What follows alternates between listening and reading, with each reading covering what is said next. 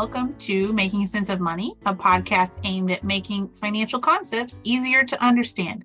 I'm Andrew Pellegrini. Last episode, we talked to Alan Sorcher and Ann McKinley from the U.S. Securities and Exchange Commission about how to leverage investing to reach long-term financial goals. If you're interested in learning more about investing, please check that episode out. And I'm Nikki Giancola-Shanks, your other co-host. This episode, we've invited one of Andrew's colleagues on, Ramya V., who is an international graduate student at University of Illinois Urbana-Champaign's College of Business, as well as a graduate student employee in the University of Illinois System's Student Money Management Center. The reason we're bringing Ramya on is because she has experience providing financial education to women internationally. International Women's Day is March 8th of 2023, and that is when we're hoping this podcast episode gets posted. Ramya, can you introduce yourself to our listeners and tell us a little bit about your background in financial education? Hello, everyone. My name is Ramya Vaidyanathan. I'm a Master's of Science in Accounting student here at Case College of Business. Before moving to the US, I used to live in India. I'm a qualified chartered accountant in India. So I had the background in accounting and finance, which included personal finance as well. So that's when I started learning the importance of personal finance, and I slowly started teaching about it to women who are not very aware of personal finance concepts. Thank you, Ramya. Can you describe a little bit more about your experience specifically teaching personal finance to women in India? So it all started so we used to have some helpers in our house to do some chores. So she somehow lost 50,000 rupees over an online fraud. So 50,000 rupees is like 10 months' salary of hers. She lost that because she just gave out the OTP to someone who just tried to scam her. So that's when I started telling her about how important it is to guard our finances and how important financial education in general is. So from there, I started understanding that even people who were very, very well educated did not know the personal finance jargons thrown at them, understanding their investments and things like that. So I started training some people one-on-one. It was just like a service I did. So that's kind of true. Sorry, go ahead, Ramya. No, that's what I did. Yeah, go ahead. Even though like Ramya and I have worked together for a long time, we really haven't talked about the way she entered into personal finance education. I knew she did personal finance education in India, usually on one-on-one, but I didn't realize it was because you personally observed someone as a victim of fraud. That is such a tragic story that someone experienced such a severe amount of fraud, and that's what inspired you to help. Yeah, my parents were bankers, and she one day came running saying she lost all the money in her bank account that she had saved for someone's medical expenses. And my father tried to help her out with the resources that he had. But later we realized that she was the one who gave out the OTP to some random person. Wow, that is a very tragic story. And personal finance, this is exactly what Andrew and I talk all the time about, is that a lot of this is just the personal financial knowledge to be able to spot things, scams, fraud, alert, all that stuff is so tied into personal finance now. Mm-hmm. Whereas, even 3 years ago, it wasn't nearly as much, or 5 years ago, it wasn't as prevalent. Why did you choose to focus on providing financial education to women specifically in India? So there are some cultural differences that still exist in India. In India, it was a male-dominated society for a long time, and only later women came into the workforce and women had access to education in general. So they were people who still struggled to manage finances because they had to give all their money to the men of the family. they did not realize the importance of having their own financial independence. So those people, I came across them. I did not come across men specifically. It just incidentally happened that they were all women.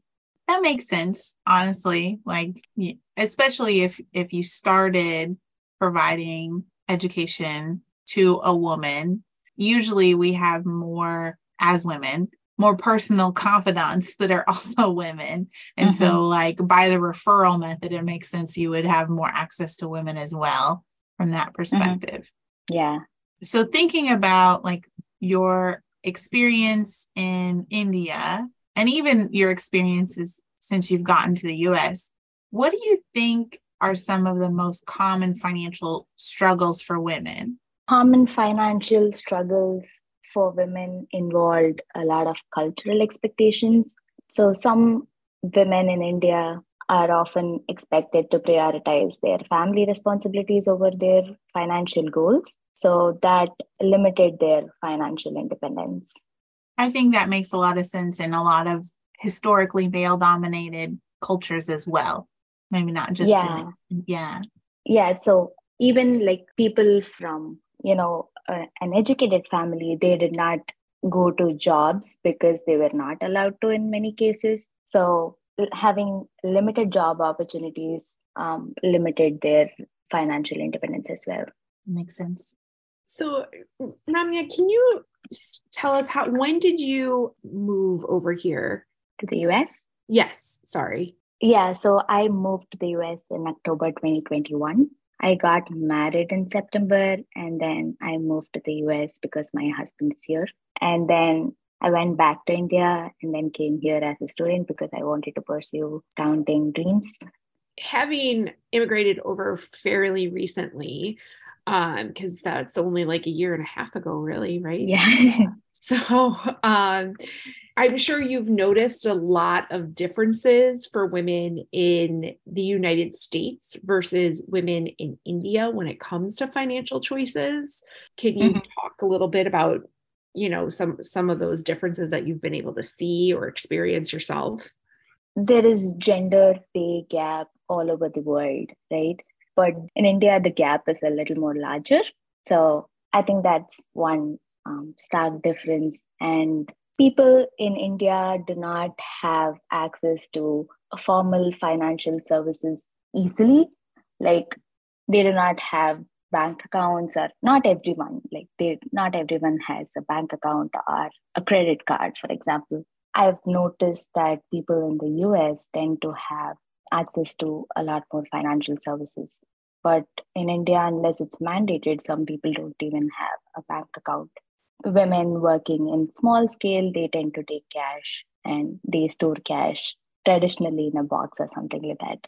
I think that makes a lot of sense. And even within the US, our unbanked population, people without bank accounts, is relatively small, I think, compared to India and obviously other developing nations. And India is closer as far as developing nations go. But I think Andrea, sorry, I didn't mean to, but because you said unbanked and you were like reading my mind, I was also thinking about banking deserts that are clearly in the United States, in Illinois, right? We have banking deserts as well. But it would be really interesting to compare what we consider a banking desert compared to how far other people in other countries need to travel in order to do traditional type banking. Well, and that our access to technology is very different, and the cost of technology mediated banking services or financial services is very different too. Yeah.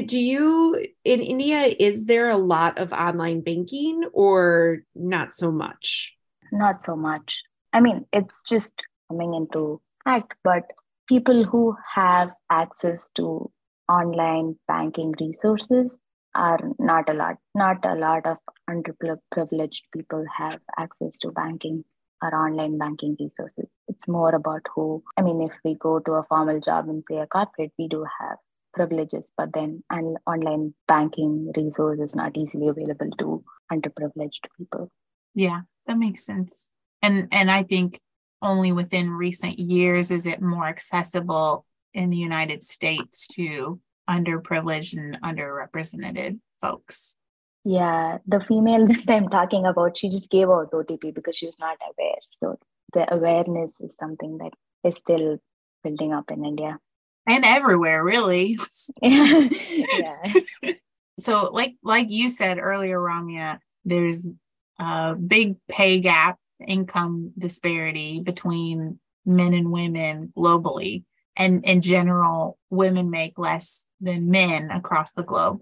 But there are some changes that are happening that are trying to close that gender pay gap. There's just a lot more that can and needs to be done to close that gender pay gap, obviously. There's a lot of data from the World Bank on women in business and laws, which I'll put in the show notes if anyone is interested in learning more. We looked up some data around India and the United States, and there's even some graphics to help you understand how things have changed since the 1970s across different regions of the globe regarding these different elements of things that contribute to the gender pay gap and wealth disparity between men and women. It's very interesting to look at. I don't want to dive too deep down in that data hole, but it is interesting to look at. I'm thinking about how far India has come, how far the globe has come in improving equality for the different genders. What makes you optimistic, Ramya, about the future of wealth building and financial capability for women? So in India, especially, there are laws coming up that there needs to be so many women working in a corporate, or like this percentage of employees should be women employees. And they've also mandated women directors and stuff like that. So I think having such mandates or company policies would improve the scalability of going towards higher positions for women in India. So I think that's helpful. So given your experience with helping women and now, you're also in school learning about this as well, what are some of your personal favorite financial topics to talk about? Personal favorite financial topics that even I learned the hard way is having an emergency fund. I think we need to save up at least 3 times of your monthly salary. That's pretty hard for a lot of people, but talking about that and then having a balanced portfolio without getting all in with the money in stock market or something or crypto. So I think having a balanced portfolio and emergency funds are my favorite topic in personal finance. Recently, you've also liked talking about taxes, but we're also in tax season. Yeah, that's my base. I've worked in taxation for 3 years, so I like talking about taxes as well. But it's very different in the US, and it's pretty confusing because what I learned in India is very different from what I'm learning here. Oh, I'm sure. I tend to confuse concepts and then. Well, it more power to you that you love talking about it, because I find it one of those, like, we have to always, because it's so confusing, being a financial educator, you do have to talk about it. But I personally, it is not my favorite to talk about because it's so confusing. Yeah, it's wide. I agree with Nikki. I don't like talking about taxes. It's so important and it's so complicated. It's not my favorite for sure. Maybe that's why Ramya left it off our list. It's not actually her favorite. She's just talking about recently because it's tax season. So Ramya, we've talked a little bit about your more favorite topics to talk about when it comes to personal finance, like making sure that you have a balanced portfolio, making sure that you have an emergency fund, kind of like those healthy wealth building behaviors. What are some financial concepts that you think anyone can get value out of regardless of their gender or where they live in the world? The basics of budgeting, saving, investing, our credit scores, I think they are very relevant to everyone across where they live. Well, and credit scores in particular vary depending on where you live. Like the credit system in the United States, all of our credit bureaus function in multiple nations, but not all nations across the globe. And the way that credit systems work, like in India or in Europe, is way different than how it works in the United States. But I think definitely being aware of those budgeting concepts, saving behaviors when you can actually implement them. Not everybody can, because we're talking about wealth disparity and gender pay gaps. So obviously it's not going to be as easy for everyone, but just being aware of it being a valuable habit to establish, even if you have to start small, is helpful. And then obviously like making sure to take risk avoidance type behaviors when you're investing, like making sure you have a diversified portfolio, balanced portfolio is definitely very helpful to everyone that's working towards wealth building. Certainly. So as we kind of wrap up, is there anything else you want to share with our listeners about your experience supporting financial well-being of women? I think taking control of your own finances, trying not to be dependent on anyone for money, I think these two are very, very important, especially as women with the given gender pay gaps, culture, and all those things. Thank you so much, Ramya. Thank you for joining us and sharing your experience and your thoughts. From working with you over the past year, I know how passionate you are about helping others learn and about personal finance and helping to empower others with their financial well-being. So I really appreciate you being willing to come on and share your journey into financial education.